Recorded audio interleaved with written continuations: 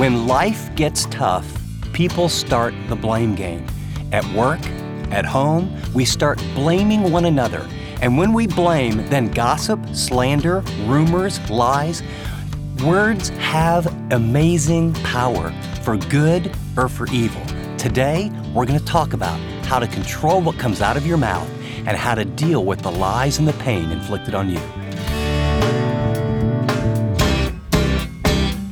Welcome to this weekend edition of Living on the Edge with Chip Ingram.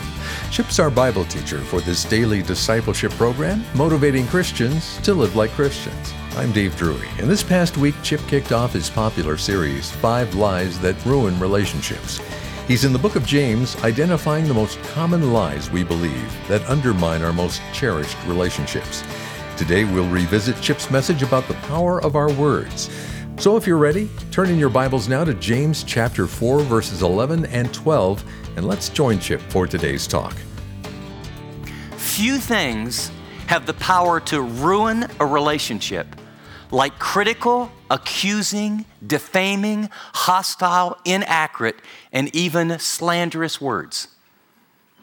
Think about that. Few things in all the world have the power to literally destroy or ruin a relationship like critical, accusing, defaming, hostile, inaccurate, or even slanderous words. And if you're wondering about whether that's really true or not, let me ask you a few questions. Has anyone ever said anything about you that was untrue, misinformed, negative, judgmental? Has anyone ever communicated something behind your back and you found out about it that they wouldn't say to your face? Anyone been critical of you? Anyone said something to another person that questioned your motives, your integrity, your character? And what we're going to find out is not only why this happens and why it happens in the church, but I praise God, we're going to learn how to cut this off at the pass, how to begin to eliminate this in our relationships, and beginning with us in our own life. So James chapter 4, we're going to look at verses 11 and 12, and listen to what James says. He says, brothers, do not slander one another. That's a command. Now he's going to give a reason. Anyone who speaks against his brother or judges him speaks against the law and judges it. And now he's going to make some logical deductions. When you judge the law, you're not keeping it, but you're sitting in judgment on it. And then verse 12, he's going, well, wait a second, you've kind of got the wrong job description. There is only one lawgiver and judge, the one who is able to save and destroy. But you, put a circle around the little phrase, but you, because everything so far is in the second person plural. He's talking to the church, brothers. Brothers, in fact, in this translation, it says one another. Literally in the text, it's brothers. When you do this against one another, the idea is in general, but it's brothers. And then now, but you is singular. He's now shifting from this is a problem. Literally, the translation could be stop slandering one another. It's in the present tense, so habitually this was occurring in this church. He says, stop doing it. And then now that's in general. Now the but you is singular. Who are you, individual, to judge your neighbor? Now, to get the spirit of it, I like circles and boxes. In verse 11, put a box in your notes around the word brother. Put a box around the phrase one another. Then skip down to the next line, put a box around the word brother. And then go all the way to the bottom and put a box around the word neighbor. I mean, there's only 2 verses.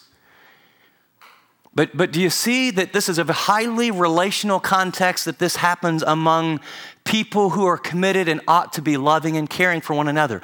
Brother, neighbor. And when he talks about the royal law, remember in Leviticus when Jesus was asked, what's the greatest of all the commands? And he talks about loving your who as yourself? Love your neighbor as yourself. Now there's 3 strong verbs, so I want you to put a line under the word slander. And then I want you to put a line under the phrase speaks against that happens in the second line, and then another line under speaks against. So the issue he's talking about has to do with brothers, neighbors, and relationships. And then he's going to use the word slander, and then he's going to use this word speaking against. Kata, down against, to tear down, laleo, the idea to say or to speak. And then the final thing I want you to do, you're going to have to figure out whether a box or a circle is going to work, is I just want you to notice, maybe you could put a number. This concept, he goes, brothers, slander. Then notice in the second, who judges him. Judge, put a number 1 over that. Judges it, put a number 2 over that. When you judge, number 3, the law, you're not keeping it, but you're sitting in judgment, put a 4 under that one. There's only one lawgiver and judge, put a 5 underneath that, and skip to the very end and put a 6 under who are you to judge? Now, basically what we've learned is basic Bible study skills. Bible study skills, you want to observe what's really going on, what does it say? Then after you do the observations, what does it mean? And then you ask, what does it mean to me? And so the context, we know brother, brother, brother, neighbor, it's a relational context. We know it has to do with our speech because it's slander, speak against, speak against. And then we know there's something having to do with the law, but the emphasis has to do with judging. We are judging in a way that's inappropriate, and this text is going to teach us that there's only one true judge. Is that fair from what the Bible actually says there? So you're just learning Bible study methods. Now let's break it down together. As I studied this passage, the first outline point for me is it's clear that we're commanded to stop tearing one another down by our slanderous speech. That's what he's saying. If you summarize the command, he's saying stop, because it's happening, tearing one another down by your slanderous speech. And you say, well, what is slanderous speech? The word slander means to say something untrue. And it's a decent translation. It's maybe not the very best translation because this word is a little bit more than slander. Slander is when I say something about someone that's untrue. This word, however, has the idea that I could say something that's true, but my tone of voice or my motives, I say something that's true, but my real goal is when I get done saying it, you think less of the person. You know how we can say something true about a person, but you say it in such a way that, well, I mean, for someone with that kind of attitude or from that kind of family background and with all the other issues they have, you understand, right? The word speak against here is a compound word. It literally means to tear down, to say something negative about another person that leaves the impression that this person is less than when you begin to speak about them. And so it is the speaking down, the tearing down, the defaming. There's a spirit of criticism. It's the idea of fault finding. It would include gossip. And it often has the connotation of saying these things when the other person's not around. If you wanted to summarize the idea of what it means to not have slanderous speech, it's when anything comes out of my mouth about another person, and when I get done talking, you think less of him instead of more of him. That's what's being prohibited. When anything comes out of your mouth and you're talking about your boss, your neighbor, your pastor, your friend, and when you get done speaking, the person who is hearing has a lower or more negative view of that person, James says, stop it. Strong command. Is that clear? The second question is, how is slanderous speech commonly practiced? I mean, is this just something that happened in the first century, or does that happen here? And I'm going to give you 3 quick examples. For me, there's kind of first-degree slander, second-degree slander, and third-degree slander. First-degree slander happens in normal conversation. You don't even mean it. It's not willful. It's not intentional. It's a coffee break. It's around the office cooler. It's in the car. It's around the dinner table. And it often happens as you're in the car driving from a worship service. And just in casual conversation, you say things about another person. And by the way, here's the deal. We're going to see this in a minute. This is so commonplace among Christians. This is so a part of how we think and how we operate. It's not like we see something terrible and we go, oh, I can't believe I did that. We do this so unconsciously when we're doing it most of the times, and everyone else does it. We don't even see it as a big deal.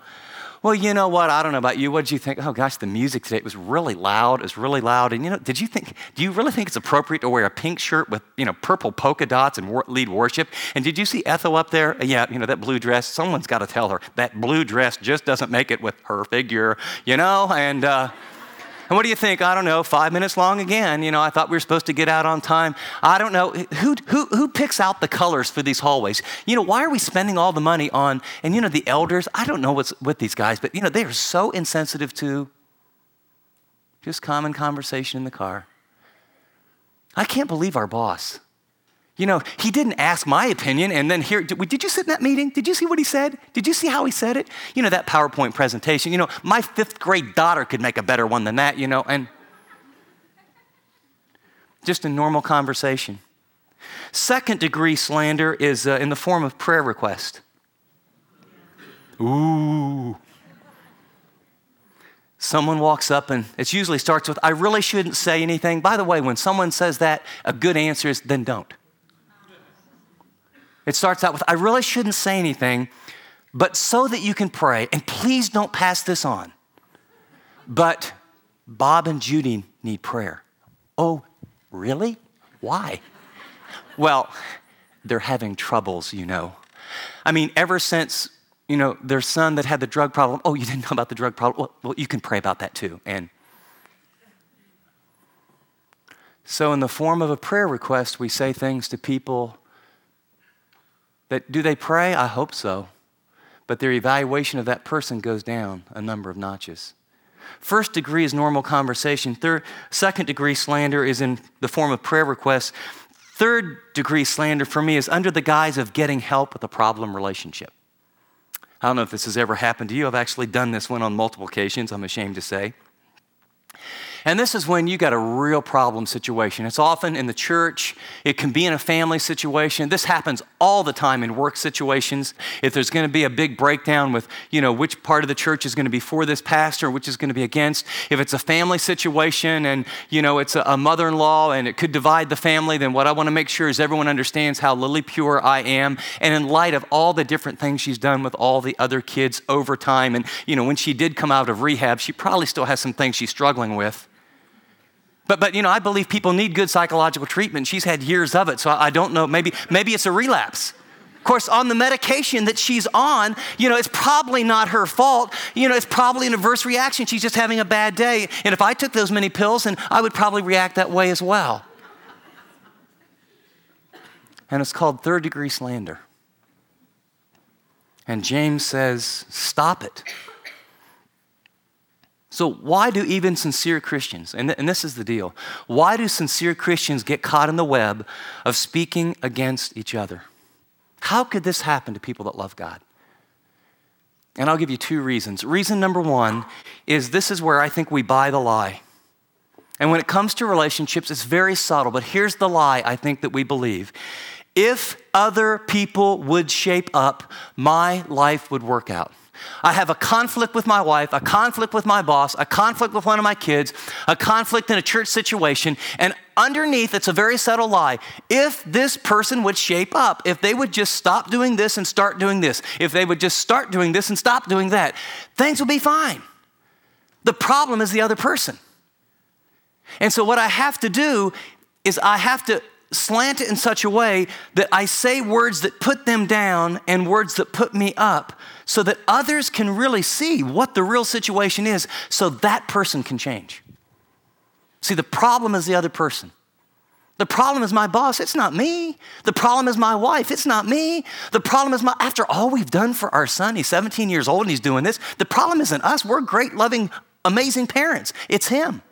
The problem isn't me, it's that pastor. Or the problem isn't me, the pastor, it's that church.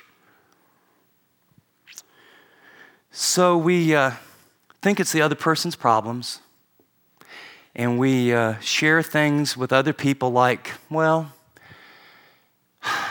my husband being as insensitive as he is, he's just not meeting my needs. And you share that with a person of the opposite sex to get sympathy, and that's how bad things go. Or, my wife, I don't know, it's her family background, you've got to understand, but all she does is nag. She's nagging and criticizing, and my lens, I don't even feel like going home anymore. All the while, the wheels are turning and there's hurts and issues. Or, it's my boss, it's his lack of compassion, it's his lack of skill. He just doesn't have expertise to do the job. Do you see? The problem is the other person. It's the elders, they're not sensitive. It's the pastor, he's got hang-ups, he's not accessible. And so what we do unconsciously, and by the way, I'm not saying you do it willfully, I'm saying unconsciously there is a lie. And the lie is there's interpersonal conflict or there is a problem, and you unconsciously zoom to the solution. If that person would shape up, then things would get better. And if that's the assumption, you will find things coming out of your mouth that push them down and position you up. And you say, well, why would I do that? I'll give you my reasons of why I do it. And if they fit, you can wear them. And if they're too convicting, you can wear them later. When I find myself doing this, it's to cast blame and avoid responsibility. When I do this, I often find myself, what I'm really doing is justifying my behavior. Because if I'm part of the problem, then I've got to deal with some of my stuff.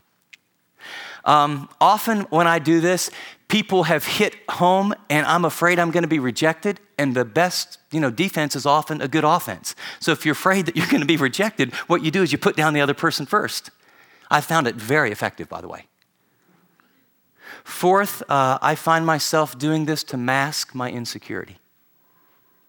I'll tell you, your life will get a lot better if you can just realize everyone on the planet is desperately insecure, and they just figure out creative ways to mask it like you do and like I do.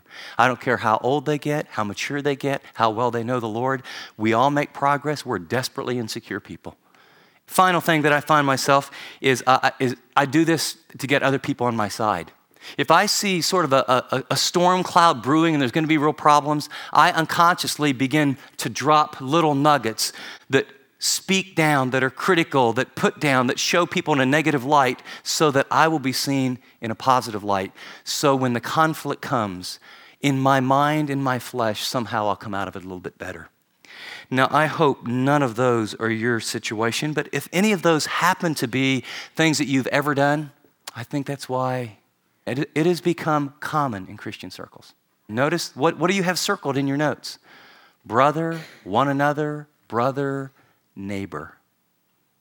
What do you have underlined? Don't slander, don't speak against, don't speak against. Apparently it's happening. So the first reason I think we get caught up, we buy the lie. And the second is just the perverse appetite we have for information. Proverbs 26:22 says, gossip is so tasty, how we love to swallow it. You've been listening to part 1 of Chip's message, Why We Wound Others with Our Words. He'll be right back with his application for this teaching from his series, 5 Lies That Ruin Relationships. Are you in the middle of a messy family situation or a painful relationship and wonder, how did it come to this? Are you desperate to make it all right? Well, in this series, Chip's in the book of James unpacking for us 5 false ideas we believe about ourselves and others that can destroy our relationships. Don't miss what you can do to fix those broken bonds in your family and friendships today. To learn more about this series, 5 Lies That Ruin Relationships, go to livingontheedge.org, the Chip Ingram app, or call 888-333-6003. Well, Chip's joined me in studio now. And Chip, before we get to your application, I was wondering if you'd take a few minutes to talk to a specific group of people out there. I've got to say, like never before, parents are discouraged. There are so many influences out there competing for the hearts and minds of kids, not to mention the outright rejection of traditional parenting. So would you encourage those moms and dads listening right now? I'd be glad to, Dave. And let me just say up front, parents, you matter so much. No one else, not even their friends, not the media, no one else has as much influence on your children as you do. So don't lose confidence or perspective. Your presence in your son or daughter's life is absolutely vital. And if you're looking for some really purposeful ways to pour into their lives, to really help your kids become the kind of kids that you long for them to become and God longs for them to become, we have a resource I think that's really going to help. It's called Intentional Parenting, and it comes from my friends Doug and Kathy Fields, and through their decades of parenting experience and working with young people, they've come up with 10 crucial concepts to be intentional, God-honoring moms and dads to give their kids what they need. I just want to tell you personally, I've actually studied and written a book on parenting, but what Doug and Kathy have put together is some of the best stuff I've ever seen. And there's 2 ways to get it. The first way is on these cards. They're intentional parenting cards. There's 43 of them that cover these 10 practices. And it's just like in bite-sized little ways that remind you kind of on an ongoing basis how to invest in your kids. The second is we have a 5-part video series called Intentional Parenting that Doug teaches. These are things you want to get your hands on if you want to make a difference in the lives of your kids. Thanks, Chip. Well, if you'd like to get plugged in with the online course Doug teaches or our set of cards, go to livingontheedge.org or call 888-333-6003. Make today the day you choose to be more deliberate about your calling as a parent or grandparent. Again, to learn more about these intentional parenting resources, go to livingontheedge.org or call 888-333-6003. App listeners tap special offers. Well, here again is Chip. As we close today's message, let me just say before we go any farther, if you feel like the Spirit of God has taken a silver bullet and shot you through the forehead of conviction, and you're just listening and going, oh my, I mean, if it's really sin to use words like that, I am drowning, man, I have blown it. I want you to know I'm in that boat with you. I have taught this. If you think it's bad hearing it, you can't imagine when you have to study it and then preach it. And here's my other confession, is I get real clear on this one, and then I make very specific steps, and I see tremendous growth, and like a pendulum, I gradually swing back into getting sloppy with my speech and finding the little words come out of my mouth that, say something that puts someone in a negative light. In fact, it was just a week ago, I had a friend over that I didn't know all that well, and we were watching a football game, and we were kind of getting caught up on each other's lives, and I remember going to bed that night, and it was just a very relaxing time, and I was talking about, long ago past history, sort of catching each other up. And the Spirit of God just said, Chip, when you said this and this and this, it wasn't that I used anybody's names or this or that, but it was like, ooh. We were just, quote, being vulnerable, but I just realized, oh, brother, man, that's, what? That did not put them in a positive light. That was wrong. I'm sorry, Lord. Okay, now I got to go back and I talk to that guy. I got to confess my sin. And by the way, there's 3 things that have helped me. Number 1, it's been memorizing a key passage that stays focused on this. And mine is Ephesians 4:29. All my kids will tell you that whether you liked it or not, you memorize that. Let no unwholesome word proceed out of your mouth, but only such a word as is good for edification, according to the need of the moment, that it may give grace to those who hear. If it doesn't give grace, as my grandma used to say, if you can't say something nice, don't say anything at all. And so for me, it's that verse, and the other was Proverbs 10. I read through Proverbs chapter 10 about once a month, and it's all about my tongue, and I'm at least reminded. The second thing is making a commitment that whether it's little or big, when God convicts me, go apologize. I hate to do this. It's so humbling, but just own it, apologize, and don't let it build up. And then the third thing for me is in my journal, that's a helpful practice for me, is write out. Honestly, I so want to lie to myself. Write out what you actually did or what you actually said, and then ask God to forgive you. And when I see it in print, it is so distasteful that God uses that to motivate me to just keep my mouth shut or guard my mouth much better than before. I'm on the journey. I hope those 3 things can be a help to you. But it starts with saying, God, you know what? I want my tongue to be a gift of life, not a tool of death, because there is life and death in the power of the tongue. Great reminder, Chip. Thanks. Well, just before we close, I want to thank each of you who's making this program possible through your generous giving. 100% of your gifts are going directly to the ministry to help Christians really live like Christians. Now, if you found this teaching helpful, but you're not yet on the team, would you consider doing that today? To send a gift, go to livingontheedge.org or text the word donate to 74141. It's that easy. Text DONATE to 74141 or visit livingontheedge.org. App listeners, just tap Donate. And let me thank you in advance for doing whatever the Lord leads you to do. You've been listening to a selected program that we wanted to share from this past week. To hear more of Chip's series, 5 Lies That Ruin Relationships, go to livingontheedge.org or the Chip Ingram app. Until next time, I'm Dave Drury, saying thanks for listening to this weekend edition of Living on the Edge.